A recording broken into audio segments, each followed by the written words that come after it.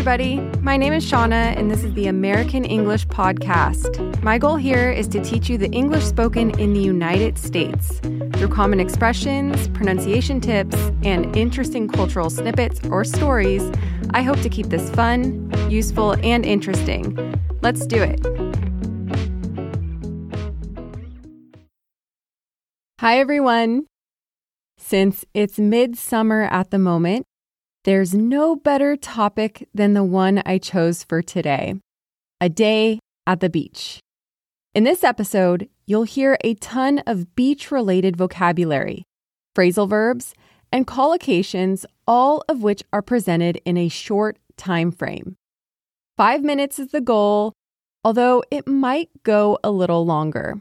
This is an advanced listening exercise, so don't stress if you don't understand everything. What you can do is one of two things. You can take notes, look up vocab, and do all of the grunt work of learning the challenging words and phrases on your own, or take the easy route and sign up to premium content for this episode. The premium content for 5-minute English episodes includes everything you need in order to master the challenging terms you hear in the audio. You're given the definitions for key vocabulary, exercises to practice it, as well as quizzes to make sure you've learned everything that you should have. There's also a pronunciation video and a challenge. All premium content can be found in the episode notes or on the website at AmericanEnglishPodcast.com. For today, you will need to use your imagination. If you're somewhere loud and crazy, pause the audio and go somewhere where you won't be distracted. Let yourself fall into the story. Are you ready? Let's begin. Ahead of you is a vast expanse of blue ocean. Behind you are sand dunes, some palm trees, and rocky cliffs. There you are on the sand, atop a soft beach towel, rays of sunlight heating every inch of your body. When you close your eyes, the world disappears, and all you can hear is the crash of waves on the shore. You have no worries on your mind and no cell service. It's going to be a great day at the beach. A few friends made the trek to the beach with you and are now crouched under your colorful striped beach umbrella. It creates a bit of shade, but let's be real, no one can beat the heat. It's sunny and humid with no clouds in sight. When sweat starts to drip down your forehead, you rally the troops. It's time to go for a dip. You walk towards the water's edge, and on the horizon, you see some white sailboats. Are people fishing out there? Whale watching? You aren't sure. You wade into the icy water, and when you're brave enough to face the cold, you go under. Instantly, you feel refreshed. Other than some seagulls squawking overhead and an occasional jet skier revving its engine, it's peaceful out. As a kid, Saturdays were beach days, and therefore, the best day of the week. You'd wake up early, drag your parents out of bed, and scarf down breakfast as they hurriedly packed the ice chest with sandwiches and cold drinks. Your parents would throw everything into the back of the pickup truck, and before you knew it, you were at the beach. Once on the sand, you'd take off your flip-flops and scout out a good place to sit. As a kid, you'd spend hours hopping from one activity to the next. Walking through the tide pools with your dad was one of your favorite activities.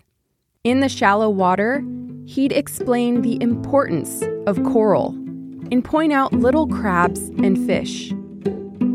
You'd collect interesting seashells and listen to the ocean by pressing the big ones to your ear.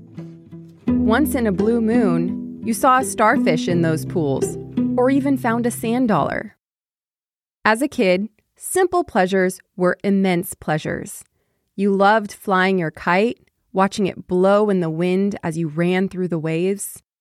You remember your parents burying you in the sand and laughing hysterically as you tried to get out. In those days, you also took pride in your sand castle making skills. All you needed was ocean water, a bucket, and a few shovels, and you could whip up a masterpiece in no time. Back then, you weren't concerned about the dangers of the ocean.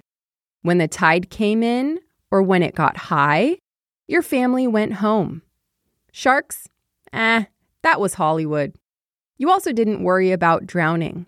When in deep water, you wore a life vest or floaties on your arms to keep you afloat. Not to mention, your mom watched you like a hawk, even when a lifeguard was on duty.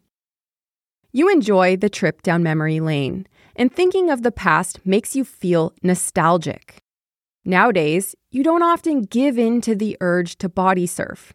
And rarely do you pretend the ocean is lava, letting it chase you back and forth across the shore. As an adult, you spend your beach days basking in the sun. Although you love a good tan, getting burnt is not on the agenda. And to avoid it, you wear quality sunglasses, a big hat, and protect your skin from UV rays by reapplying sunscreen throughout the day, always one with a high SPF. In your teens, you'd lay out for hours on end, untying or unsnapping your bathing suit top or bottoms to avoid tan lines. Once or twice, you forgot to put on sunscreen, and by the end of the day, you looked like a lobster. You'll never forget the pain of that sunburn or how much you peeled after it. You think back to the days when you were a teenager. You'd always go to the beach with friends. Together, you'd play beach volleyball and then go float on your bright inner tubes and big rafts. Some of your friends would paddleboard or kite surf. Others would kayak or straight up surf, no kite. When the water was clear, you even got out your goggles to go snorkeling. When you got hungry, you'd have a picnic or a potluck, which usually included sandwiches, chips, fresh fruit like watermelon, and icy cold drinks. While you ate and chatted with your friends, you'd people watch. Crowds at a beach are diverse. You see frazzled moms chasing after their pasty white babies in swim diapers, tanned kids splashing around in fluorescent bathing suits, hairy old men walking around in revealing Speedos, chubby people, thin people, and fit ones with perfect beach bods, so ripped their 6-packs become 8-packs. Some people go to the beach to see and be seen. You really don't care. You never did. To this day, your friends call you a beach bum. And you don't deny it. The beach is where you go to sunbathe, exercise, kick back, and relax. It is your oasis. According to the National Oceanic and Atmospheric Administration, the NOAA, the United States has over 95,000 miles of coastline. There's a lot of beach. So what can you and what can't you do on a U.S. beach? Number 1, you can't go topless unless you're at a nude beach. While nude beaches aren't as common in the United States as they are around the world, they do exist. Just be sure you're on a designated nude beach before you strip down. Number 2, you can't drink alcohol on many U.S. beaches, but that also depends on the beach. Before you kick back, relax, and pop open a brewski, check to see if your beach has a booze ban so you don't get in trouble with the popo. Number 3, you can have a bonfire on many beaches. Having a bonfire is a great way to warm up when the night cools off. And it's so much fun to dance under the moonlight with waves crashing in the background. But once again, you need to check and make sure it's permitted before you light up. Many popular U.S. beaches have piers or boardwalks with seaside shops. It's there you'll find souvenir shops to buy postcards and knickknacks. It's also where you'll find seaside candy stores. So grab yourself a caramel apple or a shaved ice, and don't forget to try saltwater taffy. If you're hungry for something savory, be sure to talk to a local and ask what to eat and where to go. Always use your English.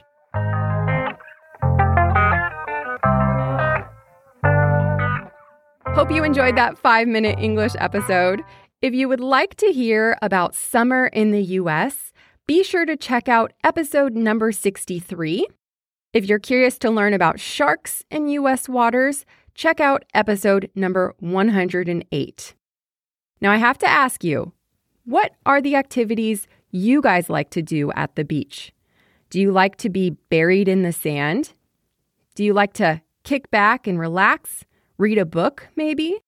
Do you pull out goggles and a snorkel and do more adventure-like activities? What do you like to do? Before we wrap up today's episode, I'd like to clarify some terminology. In American English, there are a number of words to describe bathing suits or swimsuits. Both words are equally used. Typical female bathing suits include bikinis, which are 2 pieces, a top and a bottom, and 1 pieces. If I want to cover my midsection, I might wear a 1-piece. Male bathing suits can be called swim trunks, just trunks, or board shorts when they hang down to the mid-thigh or knees. When the suit is small or looks like undies, we call them a Speedo. If the bottoms cover the front but show your booty in the back, we call that a thong. Thong, thong, thong, thong. Any swimsuit with little fabric like a thong, we describe as skimpy. A skimpy bathing suit, there's not much fabric to it. Once again, you can always use the terms bathing suit or swimsuit if you're a guy, girl. Those terms are sort of universally accepted. When I was in college at UC Santa Barbara, I lived in a little student town called Isla Vista, which is Spanish for island view. Because off of the coast of Isla Vista, you can see one of the Channel Islands. The Channel Islands is an island chain in Southern California. Now, this little town, Isla Vista, is sort of magical. They say it's the most populated square mile of college students west of the Mississippi River. And so everyone is between the ages of 18 and 23 or 24. And to top it off, once again, they all live right next to the ocean. Sort of a dream, right? My second year of college, I lived with 6 girls in an apartment that overlooked the ocean. We didn't have curtains, so when you walked into the living room, you just saw a vast expanse of dark blue Pacific Ocean water off in the distance. We'd sit on our balcony almost daily watching the sunset and the surfers. Anyway, it was unreal. It's sort of this pocket of insanity, and I wanted to share the name of this city just because if you are in that age group, you have to visit. You can go surfing, hang out on the beach, do all of the activities I mentioned in this podcast episode, and of course, at the end of the day, party with locals.